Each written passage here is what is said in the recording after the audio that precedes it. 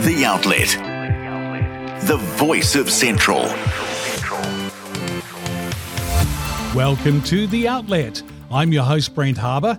In this podcast, I speak with CODC Mayor Tim Cadogan. We explore some critical topics facing the council, including the potential delay of the long-term plan and its alignment with strategic goals, the impact of dropping Three Waters reforms, challenges surrounding community board delegations and implications for local governance, and look into the plans for the Cromwell Memorial Hall. Plus, I catch up with Vicki, the owner of the Central app, to talk about media, and we bust some myths around your Central app. Local voices, local info. The Outlet, the voice of Central. Hi Tim, welcome to the Outlet podcast. It's great to be here. Thanks for having me on. You're probably on your fifth cup of coffee because you've been having a whole lot of meetings this week. Let's get into talking about those. Can you please elaborate on the potential ramifications of delaying the long-term plan completion and how that aligns with the council's long-term strategic goals? Yeah, so what we had on Wednesday at the council meeting was an opportunity that fell in the lap of all the councils in New Zealand from the government only a couple of weeks ago. When they got rid of the Three Waters reforms, we'll go back a step. At our last LTP 3 years ago, we were told that by June next year, you will not have your Three Waters, so you will do no budgets. Three Waters is about a third of our budget, so you can imagine that's a big deal. When the government repealed all those laws, that meant the Three Waters came back onto our table, and the government very responsibly, credit where it's due, said, listen, by law you're meant to do an LTP this year, but if you want another year to do it, then you can have that. And that's the opportunity that we took on Wednesday. Now, in terms of our long-term strategic goals, it doesn't change an awful lot for two reasons. One is that whereas this year we would have moved into year one of the long-term plan, which would have new direction in it. That's the long-term plan is where you go, here's the big things we need to do. The last one was the Cromwell Town Hall, the Cromwell Wall, Riverside Park, Ormacau Hub and so forth. Realistically, we're in survival mode. That might be a bit dramatic, but we are really in a position now of we've got to do business as usual. There isn't room in the budget for great big sparkly new projects. So it doesn't change our strategic goals very much because our strategic goals haven't changed a lot. They are to get on with the things that we put in the last LTP and to keep working towards the requirements that are needed in our Three Waters space and really, I guess, core services, you'd say. Okay, so for the whole thing with Three Waters, I suppose it just means you have to revisit some projects or just put them on hold? Is that the way you approach it? Yes and no. So there's two big components to the Three Waters reforms, and one of those is that despite the Three Waters legislation being thrown out, the thing that started it all, the Water Services Act of 2021, which brought into effect strict enforcement of the drinking water standards, that's what's causing a big budget blowout for many councils. And we in 2017 LTP said we are going to get our drinking water up to standard. So we were already in the direction that the government 3 years later mandated us to go in.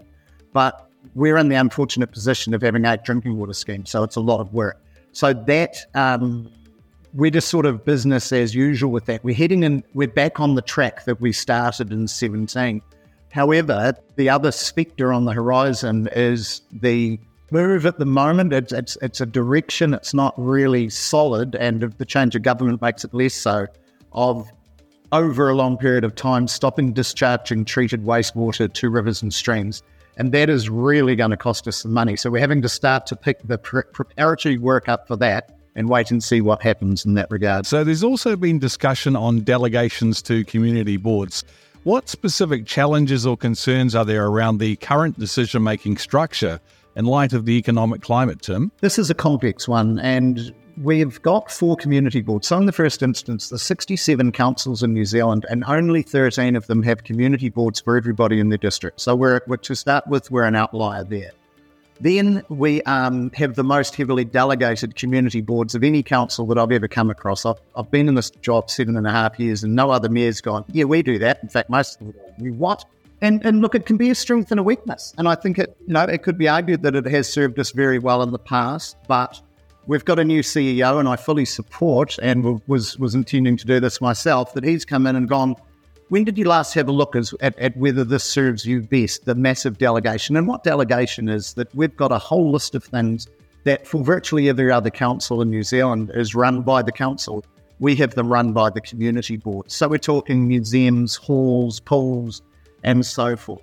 So the delegations discussion that happened on Wednesday was the decision-making on virtually everything would fall onto council and not remain with community boards. Now, we've resolved from that. We've gone, okay, we're going to have a distritisation discussion later in the year, and that's even more complicated, but the two have become conflated by misunderstanding and, dare I say it, some misinformation that's been put out to the public.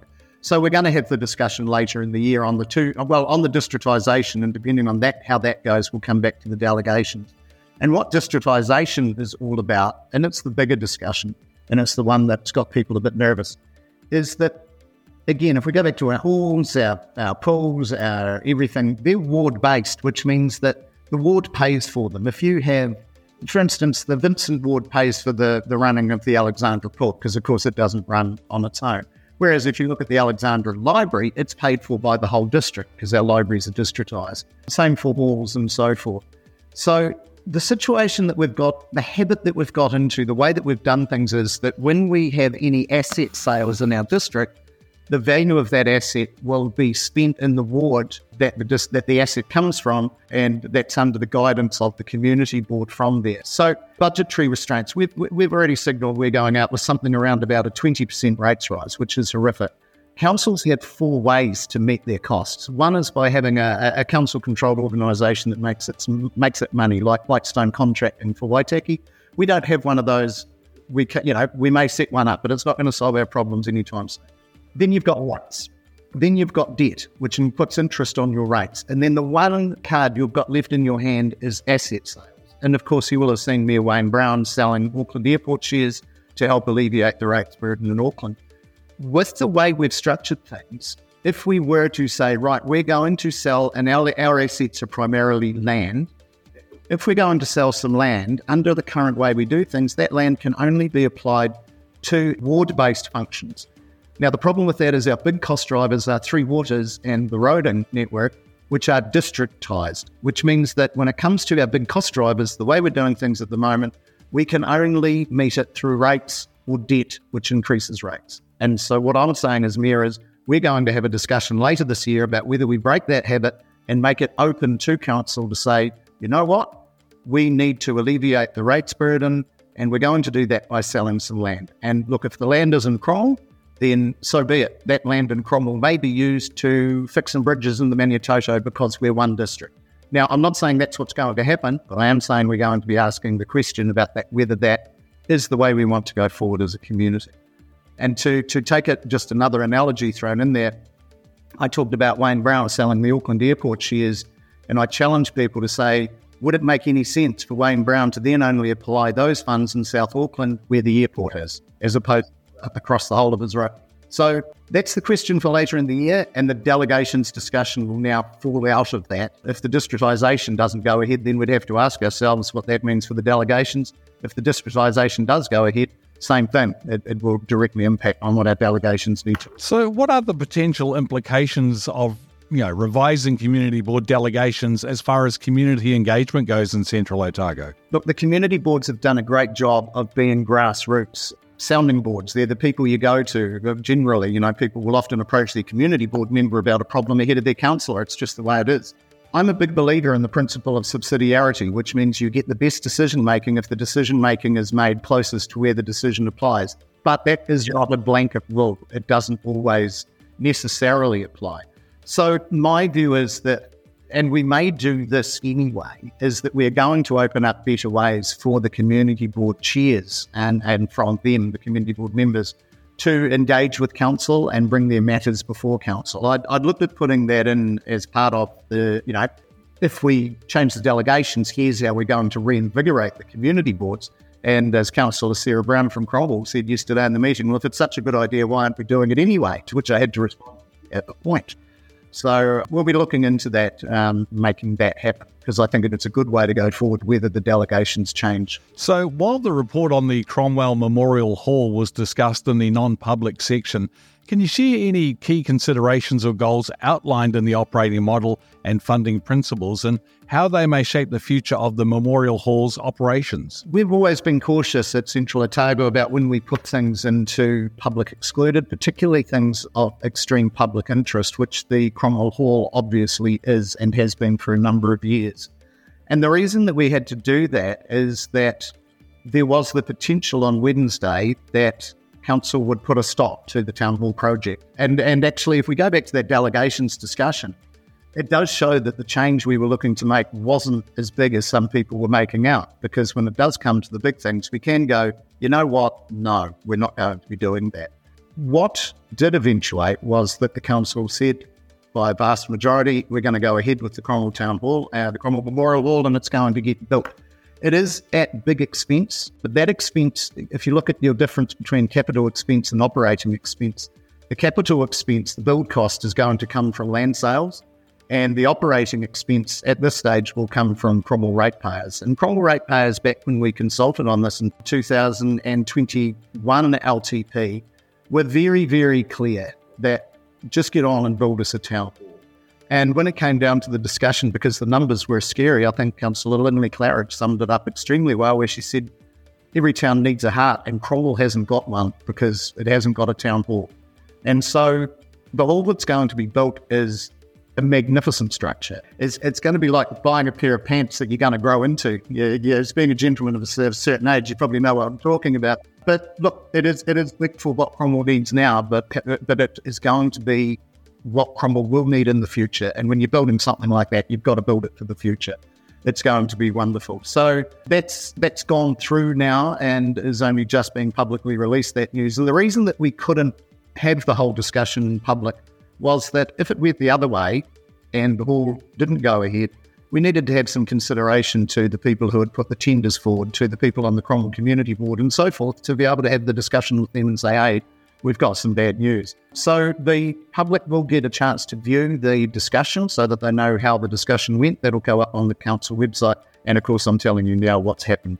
So it's going to be very exciting for Cromwell. I'm sure it's going to be very well received. There will be some people, because you never make everybody happy in this job, who go, holy smoke, there are so many things that we could spend our money better on. And look, yeah, maybe there is, but we listened to what the public said in the last LTP consultation and the master plan before that, and also the 450 people, I think, who came to look at the VR demonstration of what the hall will look like, who went, this is magnificent, get on with it. And sometimes you just got to recognise you're not going to make everybody happy, and sometimes you got to recognise that sometimes you got to make some big decisions that can make your eyes water, but you still got to make them. So it's exciting times. Yeah, that's good. I mean, it's the same in life with your family and that. You go, sometimes you buy things that are good, and sometimes you go, we should have spent that somewhere else, right? Well, yeah. And look, I was one of the Central Lakes trustees when the paper got put up to put, I think it was $11.5 million into the cycle trail network in Central Otago, including Queenstown Lakes. And at the time, I sat there and went, there are so many better things we could be doing. And I voted for it in the end, but I really put it to the test that, is this the right decision? And I wrestled with it the same as I wrestled with the whole decision, because you're spending other people's money.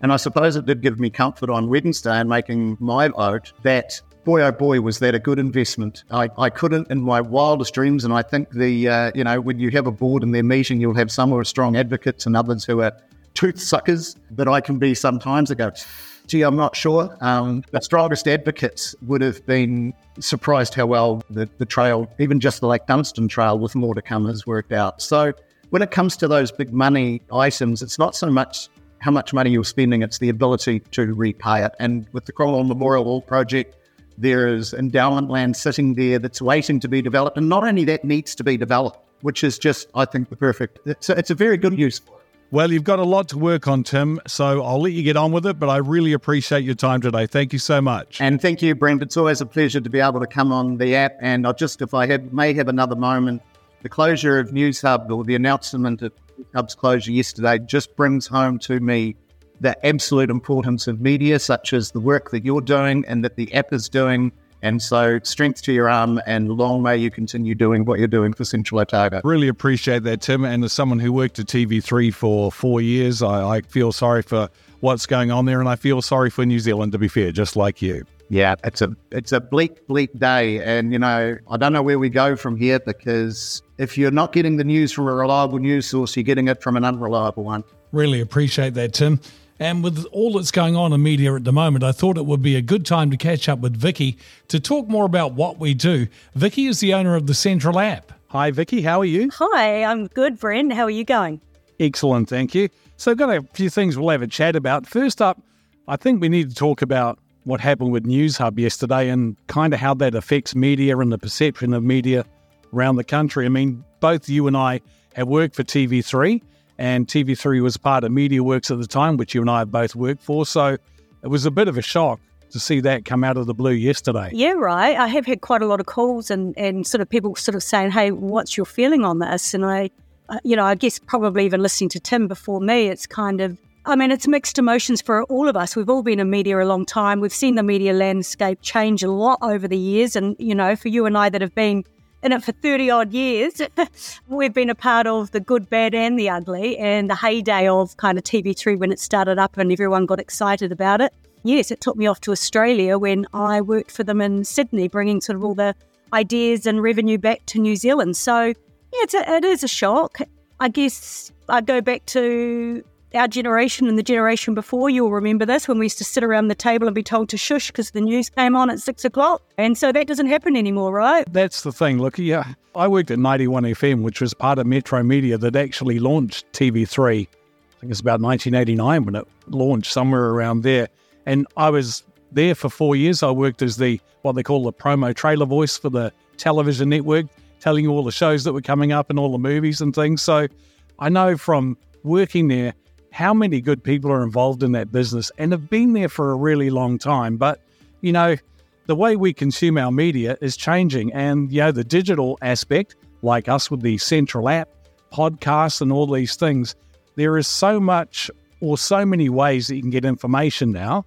And, a lot of it is going to the small screen, not the big screen. So I can understand how they want to focus more on what they do in the digital world. But I still think there are people that sit down and watch the 6 o'clock news, even if it's on delay an hour later. That's kind of what we do in our household. Right, yeah. And that's it. I think you're right in terms of everyone's got different consumer habits today, depending on, whether you were born in the digital era and you'll sort of go, what's that thing called a TV for those younger kids? And, they've all got live stream, right? And I don't know. Globally, I think we sort of have to look around the world and see what everyone else is doing sometimes. And we're probably one of the very few countries left in the world that consume TV.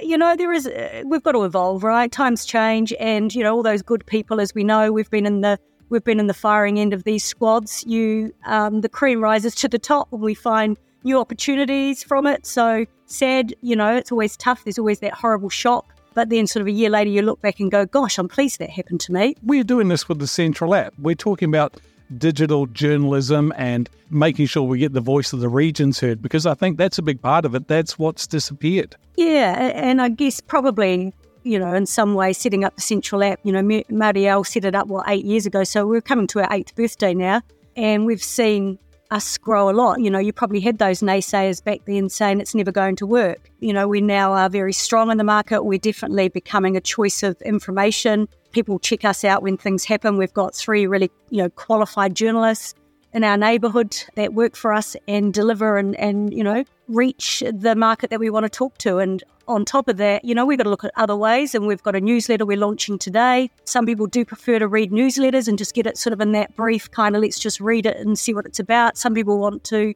listen to an audio like this and get, the voice of the person that's sort of written the story or talking about that topic. So we're sort of getting there, and I think we do a bit of social now and then, but again, we don't want to risk going into that area of fake news. We really want to make sure that everything's accurate. We've got those experienced people on the ground checking facts and delivering it so that we can keep that honesty and transparency to our local market. Well, basically the Central app is where you live in the palm of your hand. That sums up what we do, really.